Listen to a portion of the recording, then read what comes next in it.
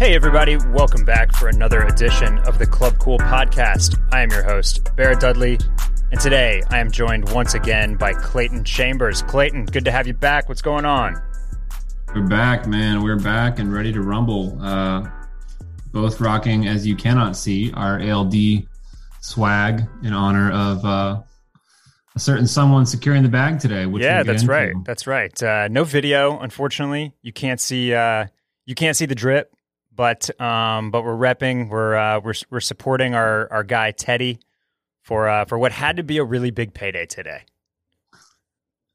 It is, yeah. I mean, these kinds of, I feel like with fashion brands in general, it's always like a little cryptic and weird to know like fundraising rounds and valuations and like how much it's actually going to work out for the designer themselves. I think like with software companies and tech and startup, it's like a lot easier to predict and like understand. People are so much more like open about sharing numbers and valuations and amounts and that kind of stuff. So like with fashion stuff, it's a little hard to know. I mean, I think we can get a little bit of a sense from the LVMH website, but I'm sure there was a decent chunk of change thrown at ALD to propel their growth. Yeah, absolutely. So we haven't buried the lead here today, but today's podcast will revolve around a couple of pieces of fashion news that really have both of these things have kind of broken within the last 24 hours or so. And the most notable one, of course, the one that we're referring to right up top here, is that LVMH, the gigantic fashion conglomerate that owns brands like Louis Vuitton and a dozen to 2 dozen to 3 dozen others that I won't even try to list off, has acquired a minority stake in a brand that you definitely have heard of us talk about, Aimé Leon Dore, ALD, and man, that's what we're going to talk about today because it's a big shoe to drop. It means a lot, and yet we don't really know how much it means. So we're going to break it down for you a little bit. And then there's also some news about we got Teddy creative directing at New Balance. That's kind of a thing that these guys that start their own brands, it seems to be a role that they like to climb to is creative directing another bigger brand. So there's some news on that front as well that we're going to get into.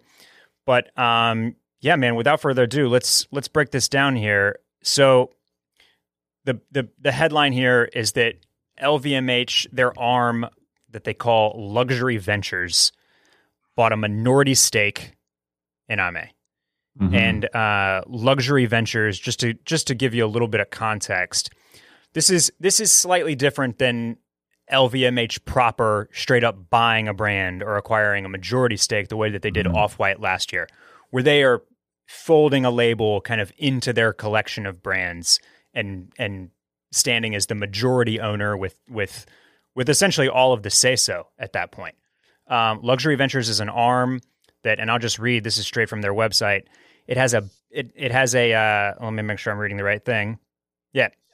They target minority investments in emerging B2C luxury brands with strong growth potential, as well as in B2B companies which support the digital transformation of the luxury sector and of the consumer goods industry in general. If you pop over to their pitch deck or their website, they've also invested in Hodinkey, which is a watch blog, Mad Happy, which is another it's a brand out of California that I'm actually not too familiar with, Gabriella Hearst, which is a women's contemporary and designer line, and then this was kind of this got overshadowed by the ALD news, but they also just invested in a company that I'd never heard of until today called Heat. Have you heard of this? Mm-hmm. It's a Gen Z focused luxury mystery box company. So we could talk a little bit about that, but yeah, let's start with the LD thing. What are your instant reactions to the news?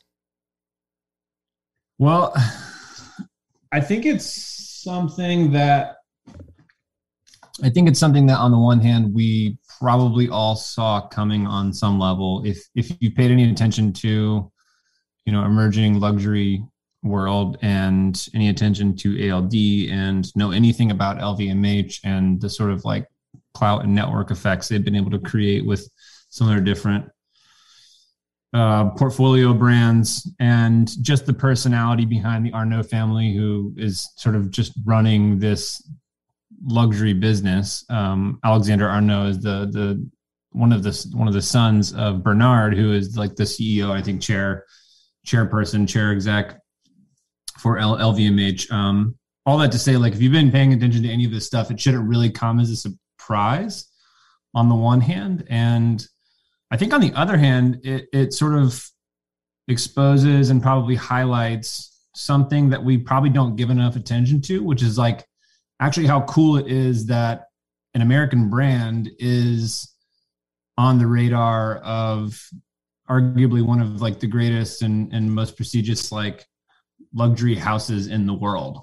And not just on the radar, but like firmly at the center of the conversation for global expansion and that sort of thing. Like when you look at Kering Group and their portfolio of brands and you look at LVMH, like there's probably almost no American brands on that list. Right. And right. It's a lot of European part of fashion. Yeah. houses. I think it's like, it's all European houses, right? Like these well-established fashion houses that come from those families who've been running them for generation after generation. And to see sort of this up and coming group of like sportswear, streetwear, prep and blend of all three of those kind of styles entering the conversation, right? It's just cool to see, like whether you like ALD or not, it's really cool to see that like there's a newer generation of designers and brands who catch the attention on an international level. And luxury ventures, you know, as a part of LVMH to an extent is really, they've been focused from the outset on American brands, right? So Hodinkee, which was started by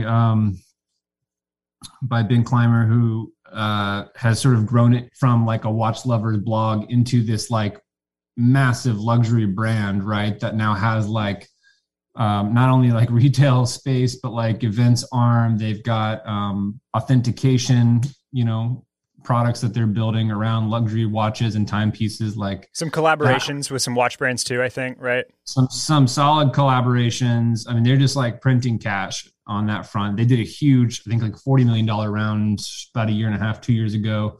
Tom Brady was in on it. LVMH, John Mayer, of course, like all of the watch heads. And then you've got Mad Happy, which they got their investment, I want to say, kind of almost around that time frame too, which they're kind of focusing on elevated streetwear stuff, lots of hoodies and tees and like upscale sweats. Right. They're also kind of fitting into this like mental health and wellness, like that's sort of their MO as part of the brand. It looked like they've invested in a beauty brand as well. I noticed it's actually kind of it's not a large portfolio, at least not what they have put on the website, but it is very it's diverse as far as what they've invested in. You know, the one that they've exited is Stadium Goods. That's one where they have resold and made their return, I take it. But I mean, it's really cool to see a brand that we've followed for several years now, kind of like get this type of come up. One of the things that I noticed just on Discords and Reddits and just the chatter today was a lot of people being like, "Oh, the prices are going to keep going up," and but they were going to keep going up regardless. You know what I mean? Like inflation was 7% year over year in November, and the price of all consumer goods is on its way up. This should, I think we're highlighting these kind of positive aspects of it. It's not going to change the day to day for ALD, and I don't think that anybody has to worry about like suddenly they're owned by the conglomerate that owns Louis Vuitton. And now they're not putting ALD on any type of track to become something that they're not, or to start stretching into. They don't want it. They don't need it to, and they don't want it to. Right. Like this is, maybe on. I mean, I think they obviously see a path to a profitable exit. I think they see the globalization of ALD in the luxury market as an emerging luxury brand. I almost think though, like, more of the risk is on them than it is for ALD. You know, like ALD is in a very comfortable position. They've I mean, who knows like what's going on internally at the company, but like from an outsider's perspective, it's like they've built this brand on, and this is sort of also why like I'm actually like pumped. I'm pumped about it for them. Like as just I try to look at this as like objectively as possible, right? Like I'm pumped about it for them because I think it's going to help them grow up a little bit. It's going to help them mature as a brand. It's going to help them kind of find their footing on a global scale. You know, like they're almost 8 years old, and to date they've sort of built much, if not all, of their reputation and their clout off like hype and hype cycle and selling out of collections and working with up and coming brands and being the butt of memes and jokes and that sort of thing. And I think like we all kind of wonder, like, are they moving towards being basic? And there's certainly that conversation, I think. But if you look at it from an objective standpoint and you're Teddy and you're like, how can I continue to legitimize myself as a brand? Take the check, like take the check from LVMH, go invest it in like proper growth, but like growth in the right way for you and not just like all out blitz, retail stores and, compromising the brand. And I just think like LVMH at the end of the day is like very like calculated. They're very like wise and sage like in the way that they maybe help and give guidance towards brands. And so I think like I could see them playing that kind of a role for ALD to help create, an environment that'll help them like scale globally, right? Because it's like, sure, you got your Mulberry Street store, but you've never been in Japan. You don't know what it's like to open stores in China. You don't like even know what it's like to open stores in Europe. So it's like there's so many huge markets that like they haven't tapped into yet, and it'll just kind of be interesting to see them expand. Yeah, and you started touching on what I think this means kind of in the near future, if not the immediate future, since we know that they are opening a London flagship this year as well. But this is, I think when it comes down to it, this is predominantly about expansion to global markets. We talk about ALD and we compare them a lot, like in the same breath as Supreme, which is kind of is a very obvious, what's the word I'm looking for? That's what we're kind of comparing it to is at the end of 2020 like when VF, how we measure. When VF acquired Supreme, and like that was their goal with Supreme. It's like Supreme only had 12 retail stores. We want to put them all across the globe. We want to take what they have in the US and put it in every country that we possibly can. And so I think that's what you'll probably see here near future is the London shop getting off the ground, and probably Paris after that. You mentioned Japan. I mean, these are places that you kind of like that you need to be. And opening these stores is not cheap. It is extremely expensive. Props to ALD for making it this long without I know they had some investors. I believe Ronnie Feig of Kith was potentially an initial guy that helped float them. But yeah, you need a lot of money to open these global stores. And all these stores will need inventory as well, which is, again, it's very, very, very expensive. So this is like, this is the type of infusion that allows them to put those footprints down where they want to be for that type of global growth. Yeah, it's a huge operation, and I think inventory itself is like just one piece to this whole puzzle, but it's a really important one. And when you think about to date, like they've been lucky to sell out of collections again, like just online or in store only. Like they've done specific collections where they're only selling in store, and I think like this will reframe how they think about inventory. Because again, like when you're playing the hype cycle game and like you can just live and die off of like selling out of stuff versus now you've got to actually plan for seasons ahead and know specific numbers, and then like things are gonna have to go on sale, right? And like you're gonna hit different like economic environments, where there might be a downturn one season or there's less like foot traffic or shopping. Like COVID's fucked up a lot of stuff in this way, and I think it's easier said than done. And so there'll be that whole side to it. But yeah, I mean, in general, like if I'm Teddy and I'm looking at like wanting to grow my brand, this is something that feels like it's my life's work. And I spent a lot of time building it. And, you know, maybe I'm not looking for a payday or an exit just yet, but I know that I can get one if I want it. Like, you got to take that next step. And how are you going to take the next step without like someone who understands someone, or like an entity that understands how to help like grow and scale a business on the luxury market like that? Yeah, it's you know, we talk about the growth, which has a lot to do with the brick and mortars, and I feel like I'm seeing this quite a lot from you know, other brands that live in this world as well. Whether, you know, I just saw Amiri just put down like a ginormous flagship in Shanghai. John Elliott has been opening a bunch of stores domestically. They started with Los Angeles on Melrose Place, and then put a Soho shop in New York, and then opened Miami.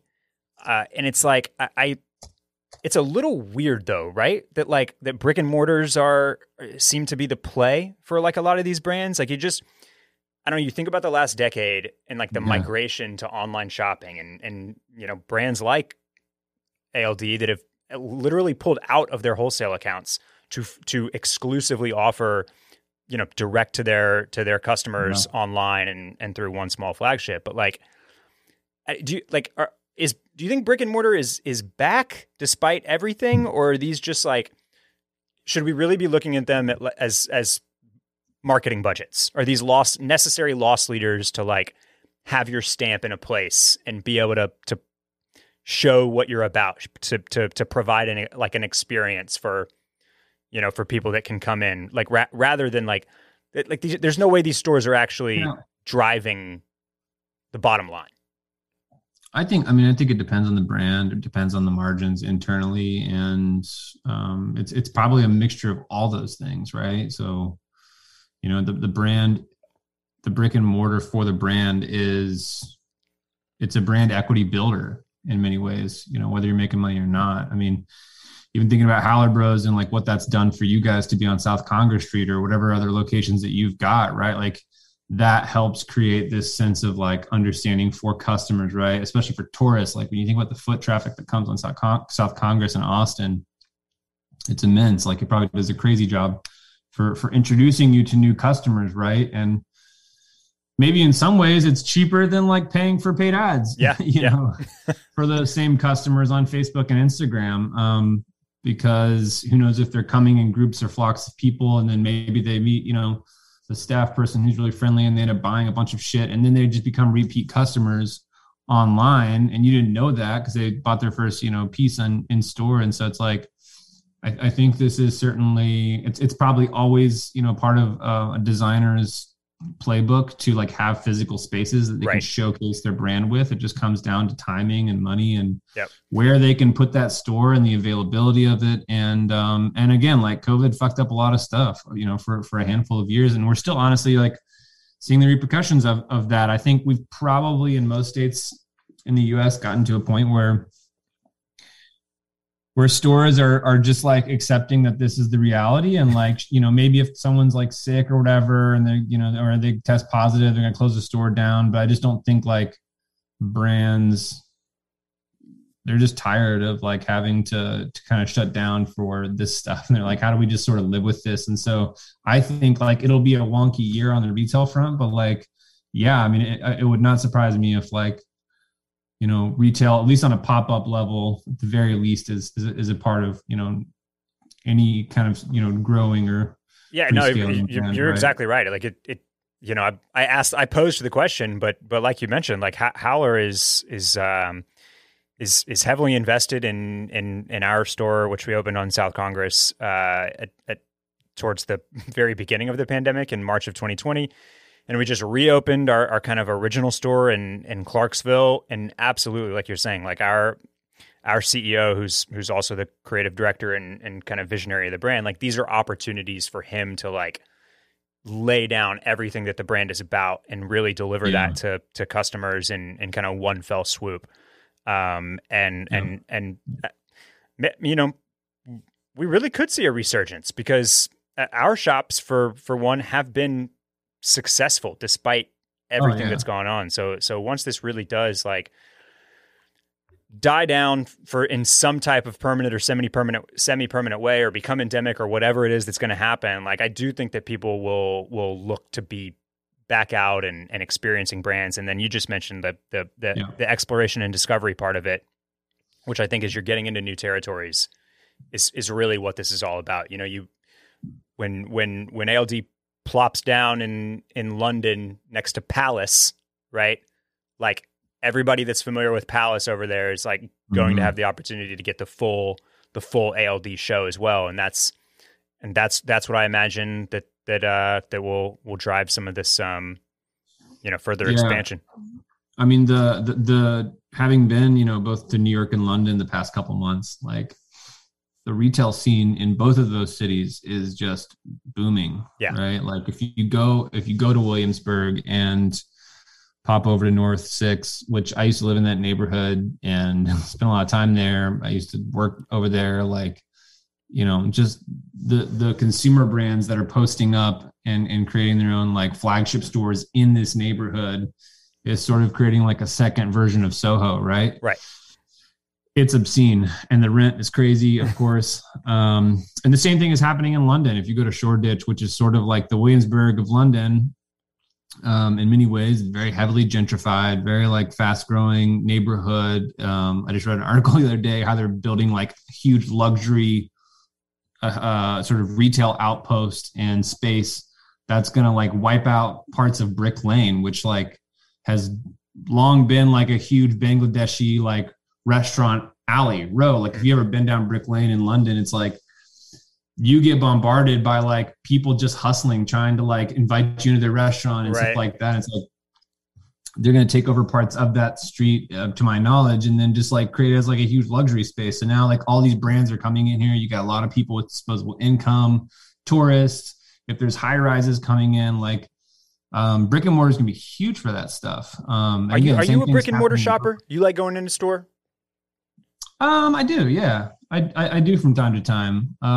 It kind of depends on the brand, and if it's kind of hard in Nashville. I think like there's pretty limited access to good brands and products, so I'm sort of stuck with right having to shop online. And there's definitely the off chance that like I ordered a pair of trousers from this British brand called Sata through like a Canadian retailer the other day, and I ordered a large because I'm like, I've been usually measuring as a large, and turns out my ass is too big, and I had to ship them back and go for the extra large. And I'm like, that sucks. I got to ship them back to Canada, wait 10 days probably. Yeah. It takes another 6 days to get. It's just like a whole thing. So like, yeah, having brick and mortar is obviously invaluable for many reasons. I have felt, I kind of feel like I love experiencing what a brand wants to show me, or even going into a multi-brand retailer. A couple, we have couple of good ones here, whether it's Stag or By George. It's nice to put your hands on stuff. But I have been like totally a very, very loyal online shopper. And recently I have been feeling really burned out with the sizing thing. Like the not knowing.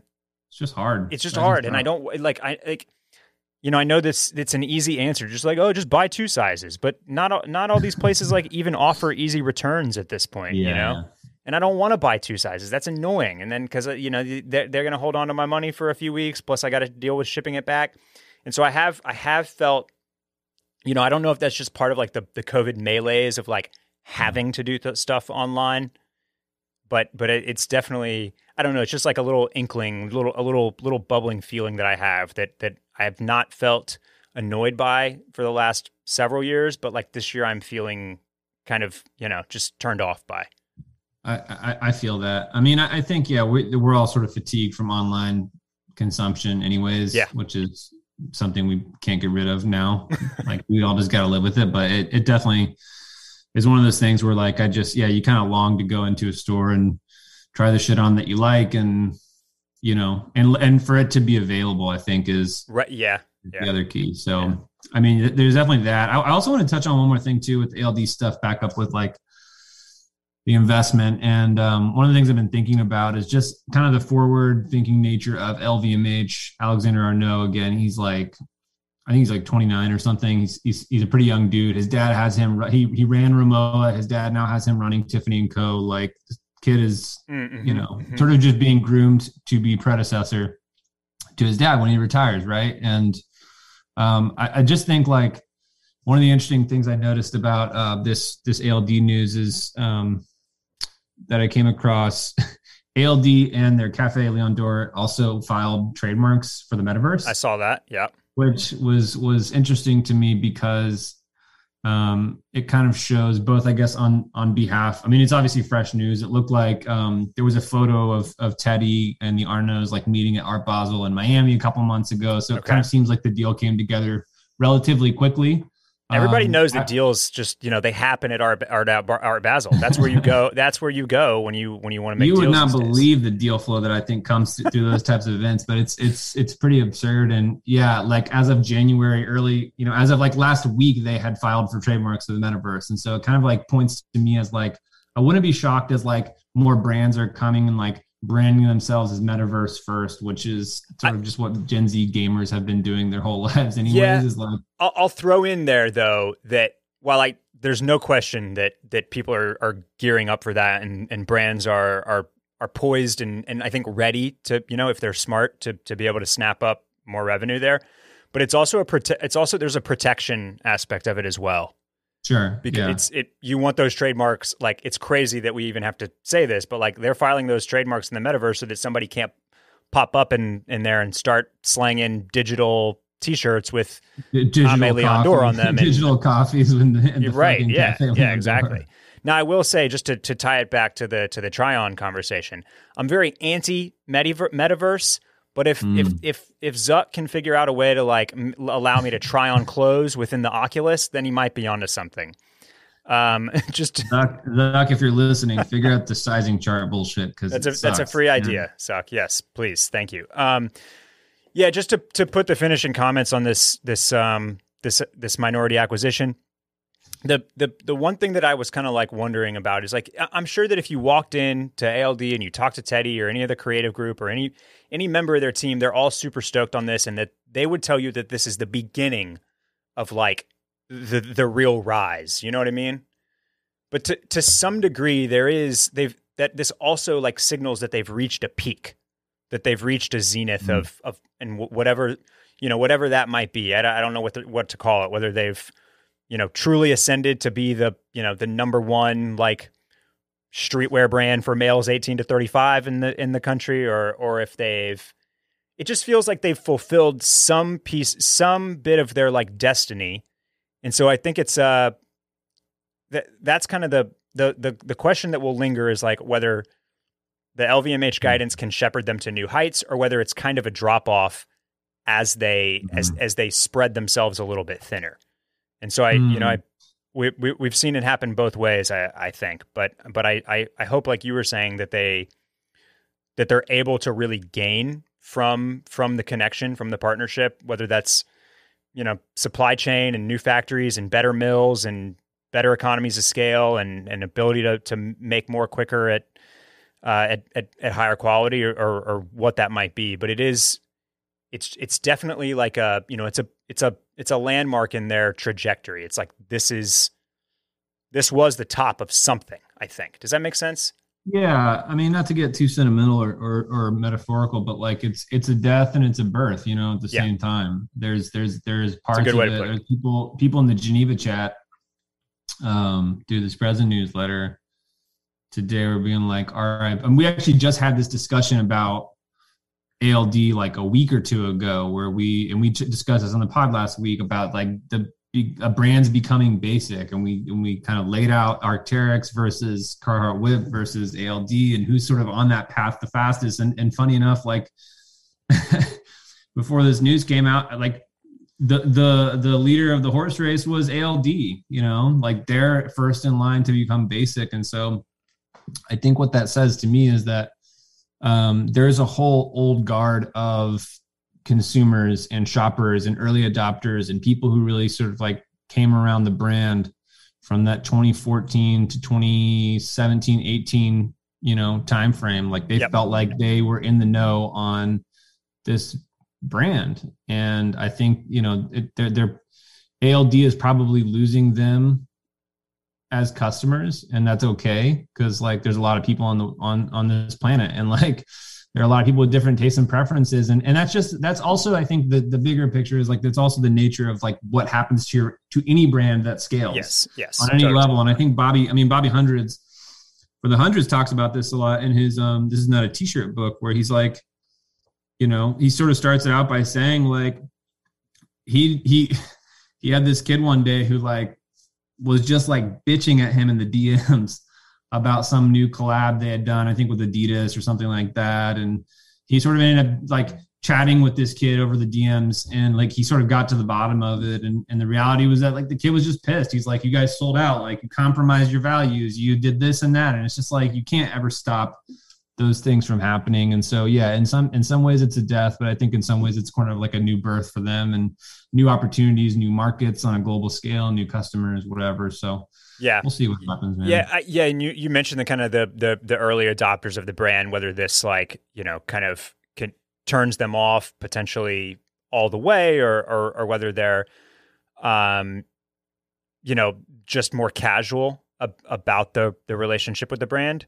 And that's another interesting thing to see, because like I had, when I first started paying attention to the brand at the end of 2017, I had a very casual relationship with it. I liked following them. I thought they had great looks, great styles, and I would pick up something here and there, for a few seasons. And then it's like, I don't know if it was 19 or 20 when like majority of drops were selling out. And it definitely turned on something in me. I was more aware, and I was more engaged, and I was really, really anticipating and following drops. And it's like, it would be nice to go back to the old way, but that's the part that will really, like, if I'm not able to be casual about it, then this does eventually kind of end, right? For maybe you and me and those of us that would identify or put themselves in that same category. So that's, because we don't want things that are ubiquitous. Mm-hmm. And while the chase is sometimes fun, it's not super, super sustainable when you're busy and have other things that you like to pay attention to as well. Yeah, completely. I mean, the reality is though, like there's always going to be those new up and coming brands that are going to take ALD's place, and that we're going to obsess over. Something will steal our attention. Yeah. Yeah, until they hit that next inflection point, and then we're going to hate them, and then we're going to want the next person in line, and it's just a never-ending cycle. And this is the problem with our brains. Yeah, well, but hey, that's why this is fun, and that's why we love it. All right, let's take a quick break. And the last thing too, sorry, is like clothing is so like, I saw someone talking about this earlier. It's like clothing is completely subjective, man. Like wearing clothing, liking brands, thinking. I mean, sure, there's a certain level of like taste and objectivity to it, but at the end of the day, it's like all subjective shit. And like for us to sort of make this a binary thing of like, this brand is right, this brand is wrong, this piece is cool, this piece sucks, like in an objective way is to sort of see it in a one-dimensional way. And I just don't think that is like, that's just not how it works. So we take that for what it's worth. No, totally. This is, I was talking about this with some people.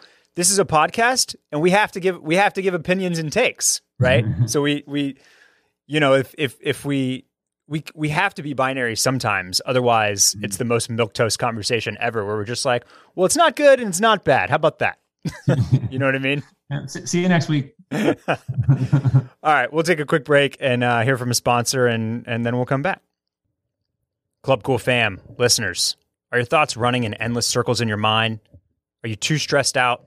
Right now, it's more important than ever to practice living healthier and having a happier life. So what if a few minutes was all it took to change your relationship with stress and anxiety, transforming your life for the better? Well, that's the power of meditation, especially with Headspace. So, our thoughts can be confusing enough, but meditation doesn't have to be.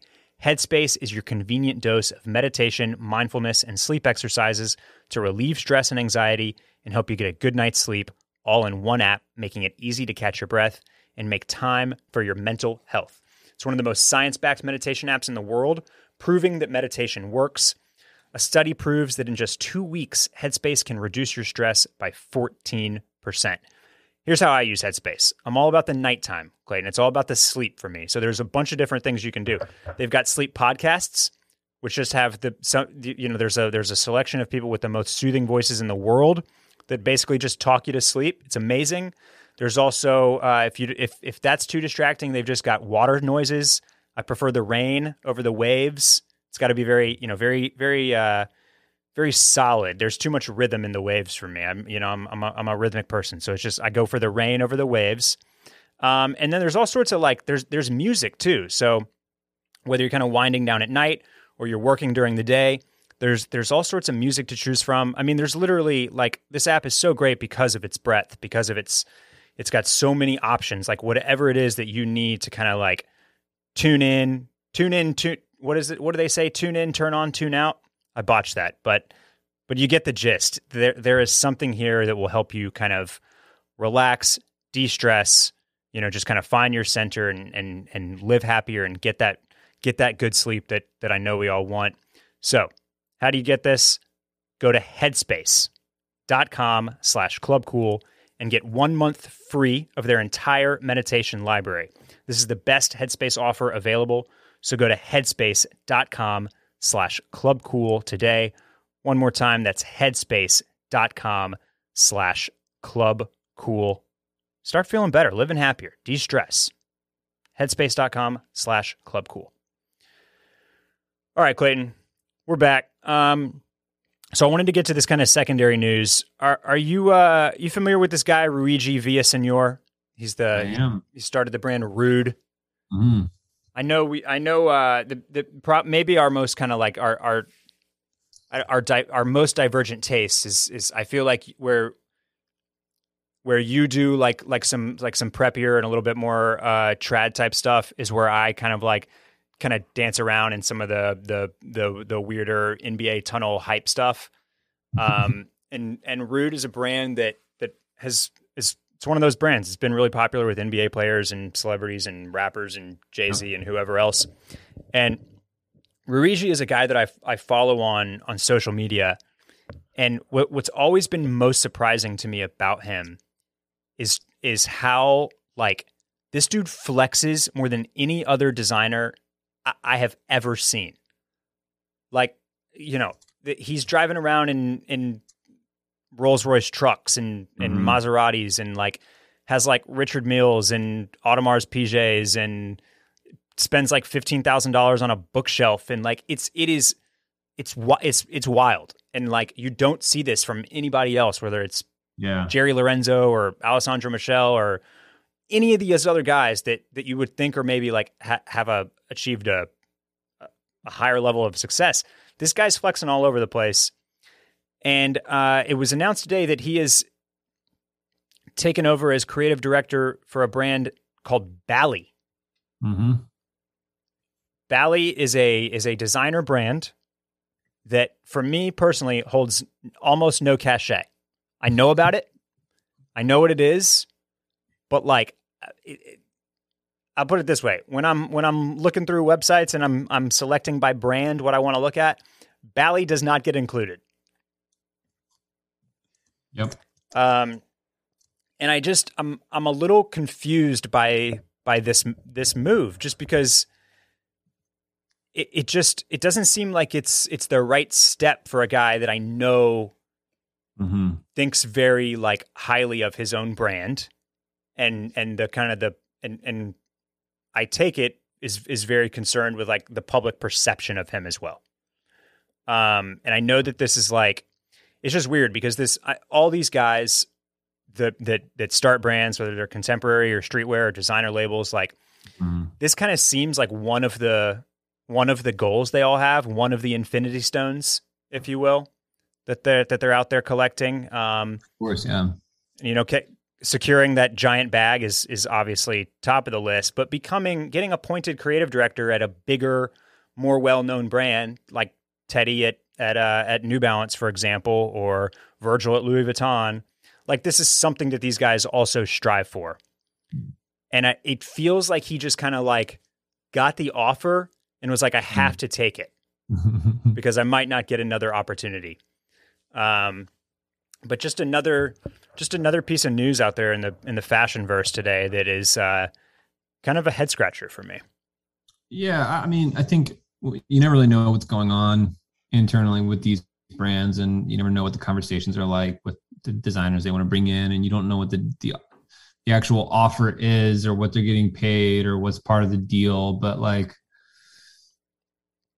maybe it works out on some level. Maybe it feels a little desperate on another level. Who honestly knows? I think like if I'm looking at this from a very limited perspective of Ryuji, which is one that I have. I don't really know him or his work incredibly well. I obviously know like the sort of cultural imprint he leaves, with his stuff with Rude, which has been like on fire across the board, especially like you mentioning, across with celebrities and entertainers and athletes, like even especially in the soccer world, like European footballers in England and Germany and like France, like anybody who has like some level of sense of taste and like is a sneaker collector and what's that sort of like new young luxury look, like Rude is always like top of their closet. So I guess like if it's a head scratcher for you, maybe I understand it just from the perspective of like, if it seems like everybody's fucking with his work, like why would you like leave to then stretch your mental bandwidth and go focus on another brand if it feels like your brand is already working and is already culturally tapped in, right? And at the same time, maybe because of that fact, it's what Bally wants in someone like Ryuji, right? And maybe he can sort of bring that network effect and that network in general and sort of social clout to a brand that's, again, like an old guard brand. I mean, this is a luxury house that's been around since 1851, before the Civil War. See, like and I understand that it's historical. Do we know anything about them? No, absolutely not. And again, they're also Swiss. So maybe it's, maybe there's sort of like a regional European understanding of what Bally represents as like a heritage brand in the same way that we would, maybe understand like LL Bean, right? But like, or Abercrombie, right? Because Abercrombie's old too. But it's like, it kind of makes you wonder, I don't know, like, why would you leave to go focus on another, another brand, albeit a luxury fashion house, but maybe also for him, it's the challenge as well to be like, I'm going to put this brand on the map. Probably. Maybe, yeah. I definitely think that there's some, some of that kind of like, shoulder, like, yeah, maybe that, that kind of like that athlete mindset or just, any ambitious person that's like, that's it's a challenge. They want to prove that they're the one that can turn the ship around. But it's just I don't have any understanding. Like when Riccardo Tisci left Givenchy and then a little bit later like went over to Burberry, that seemed like a weird move. But it was Burberry is also like a very, very like historical, powerful fashion label that like wanted to be made more modern. And I just don't have any sense that there was any type of like heyday for Bally like the way there was for a brand like Burberry. So maybe that's just my I need to educate myself about like you clearly did. I had no idea it's been around for that long. That's impressive. But yeah, do you have, you mentioned like what these jobs might entail financially. Do you have any idea what these guys get paid for doing jobs like this? Like I know there's probably a wide range because there's stuff like Jerry Lorenzo taking over Adidas basketball, which I'm sure is like a very, very consuming job as he reworks an entire department. But like Teddy doing New Balance, but like just the Made in USA line, like that's a little bit smaller of a bite to chew off, maybe. But and then for something like this, where you're becoming the creative director of a whole brand, like that does everything from footwear to accessories to clothing, like I just don't have a good sense of what the time commitment is, especially when these guys are all running their own brands as well, and B, what the additional paycheck looks like what the financial terms I mean would be. If it I think with, I mean, I don't have any hard numbers, so I'm going to pull some of these out of my ass a little bit. But if I had to guess, and yeah, go for it. We love speculation here. So yeah, all about the speculations. Let's try to figure out what our neighbors are getting paid. Yeah. Yes. Brendan Bebenzian from J. Crew. Like if we're creating benchmarks or tiers, right? Like my guess would be someone like him being and running J. Crew is somewhere, close to like mid six figures. Okay. Right. So in that maybe 350 to 500K a year minimum. Right. And then there's probably bonuses on top of that. And they're going to pay for and take care of all sorts of things that, make it easier and comfortable and whatever. If we're going to go up a notch, I'd probably put Teddy in that same bucket with the like New Balance stuff. Maybe Jerry Lorenzo is a little bit higher in that. So maybe he's in this, 5 to 750 range, for his stuff at Adidas. And then when you kind of go to Europe, like I think you jump a few more rungs on that ladder. So I wouldn't be surprised if these designers from European houses, whether you're Virgil or Matt Williams, from Givenchy now, who also came from Kanye's posse, or you're like whoever it is, I wouldn't be surprised if it's like low seven figures. So, at the very least making a mil a year. And if that's the case, then this makes way more sense. If this is, because it's just a different ball game. That's, huge brands, bigger budgets, like very heritage. Like they put a lot of, into that. And then I'm sure by seniority, obviously, like you probably get paid even more. So someone like Alessandro Michel from Gucci, like he's probably making even more than that. That has to be a 7-figure job, right? 100%. Yeah. I mean, they're crushing. So I don't think it's, they're not skimping on these deals. So but who knows? Yeah. No, I appreciate the speculation. I think that's helpful to kind of frame why these guys might take a job that doesn't sound as sexy as some others. And the reality is, like, if you can take your salary from, a company over in Europe and you're going to keep growing and scaling your brand, and you don't got to pull from that piggy bank, Totally. Yeah. It makes sense. I understand it. So who knows what, is going on internally, but I think to probably put the nail in the coffin, he's got a chip on his shoulder. He wants to prove himself. Who knows if it was the only offer on the table, if there's other like interests too. So, yeah. So we've got a list of guys here, and you added some good ones that I hadn't thought about, that feel like they're primed to make this addition to their CV as well. Get some designers or heads of brands that haven't taken a creative director job at an adjacent fashion house or larger brand or something that makes sense for them. So 3 big ones that are on here that feel like they make a ton of sense for somebody to snatch up. Salehi Bembury, who I believe he was designing footwear at Versace. I think he has left that job now. So now he's just got his hand. He's kind of hovered in that free agent stuff. He is totally. And it seems to be working for him, but he feels like a guy that is just waiting for a huge offer well, he actually, I think he actually, he's taken right now. He's doing shit with LeBron and Uninterrupted. Okay. All right. Out in LA. So LeBron has these 2 entities, like media conglomerate style entities or whatever, that are investing in like film and art and culture and music and whatever. And one's called Spring Hill and the other is called Uninterrupted. Okay. And so Uninterrupted is, kind of big, like overtime, Ball is Life type vibes, like some of those accounts on IG that repost stuff. But there's also a lifestyle element too. And I think Salehi he did get appointed, and it was announced late October of last year. Okay.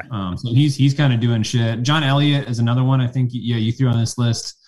I want to say he's done something with someone in the past, but I can't remember who it is. I feel very surprised that he is not taken on a role like this. And, you know, maybe his brand reached the point that, it's not actually, you know, maybe John Elliott is already like perceived as being in a tier where he actually does not have the bandwidth to go do something else. But he seems like a guy that could be up for some type of, you know, head of something. He has worked with Nike quite a bit. That might be what you're thinking of. That's right. Yeah. He has. You put Reese Cooper on here. Another very, very good one. Another guy that seems primed I think he needs a little more time, honestly. Probably. He's pretty young. Fleshing stuff out. But I could see it. I could certainly see it. In the future, for sure. Then that seems... he like, one of the things that was always interesting to me about Reese Cooper is how quickly it was like on the runway, basically, and like showing at fashion weeks. But I could totally see him at, you know... Yep. Really anywhere. I mean, as something as big as Gucci, honestly. You got Pyre Moss on here, Telfar Clemens, and then an interesting one is Tyler, the Creator. Mm-hmm. Yeah, Pierre Moss is currently he's doing Reebok shit.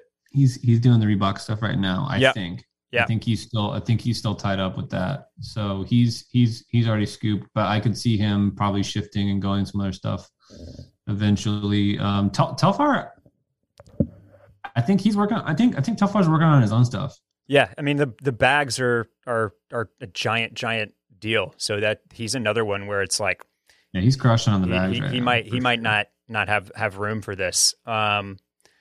Yeah, Tyler is interesting because I feel like he needs a little bit more of like not necessarily the experience, but just I need to see more like physical product from him. I feel like, yeah, you know, because primarily I feel like what has kind of made its way in you know, in front of us is the Converse collaboration, and then a lot of like almost like goofy neo prep subversive skate influence type stuff.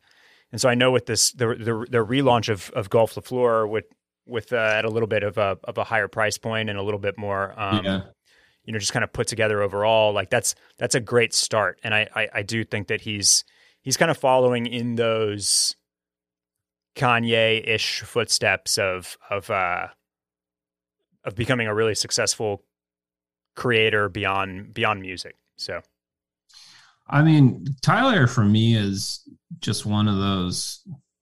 He's just like a multi-dimensional person. He sees stuff in different colors and paints in different colors and sees stuff that you just can't kind of pick out. And he's got the 30,000 foot view in my opinion, right? So like from styling and content creation to his music and the production of it and the album rollout and the way that he wants to tease these collections. And he's got Golf Wing, Golf Le Fleur, like these brand, like he's surrounding himself with like all the right people. I like the reason I put it out there is like, sure, yeah, he's young and maybe could, if we're looking at things on paper, you know, could prove himself out a little more or whatever. I just think like he to me could be the exception to the rule here.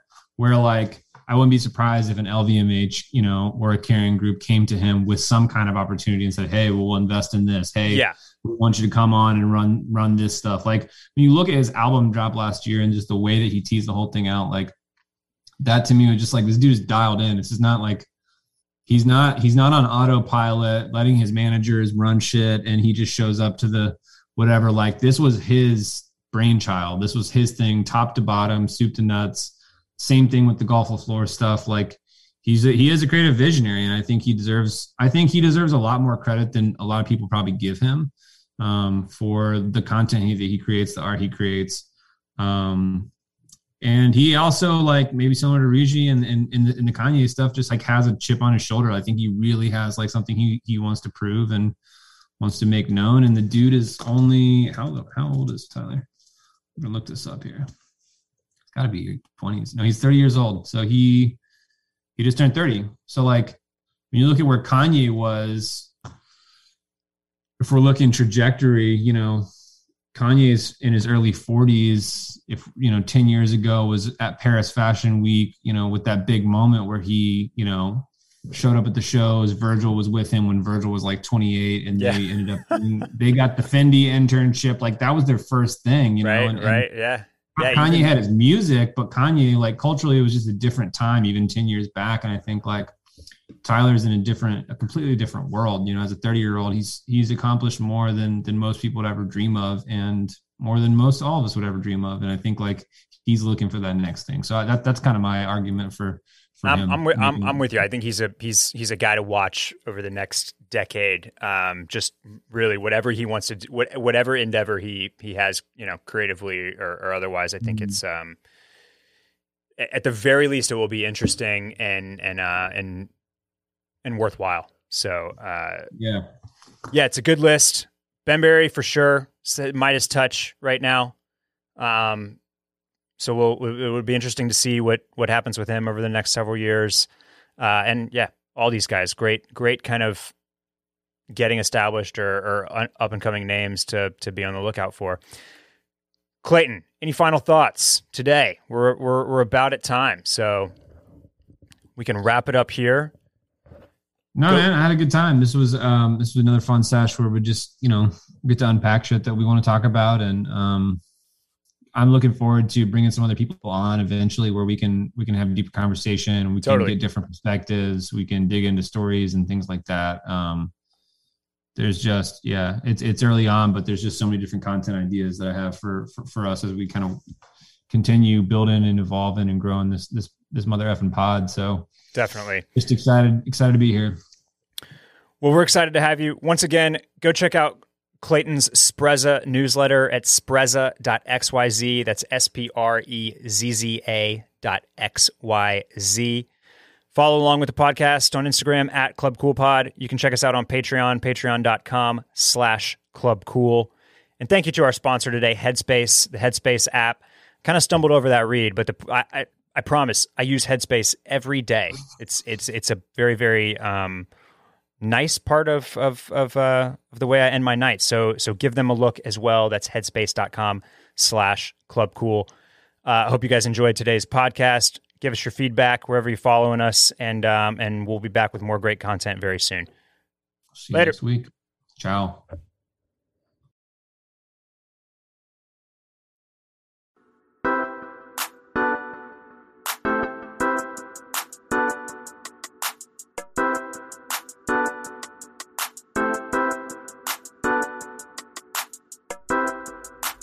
Welcome to the club.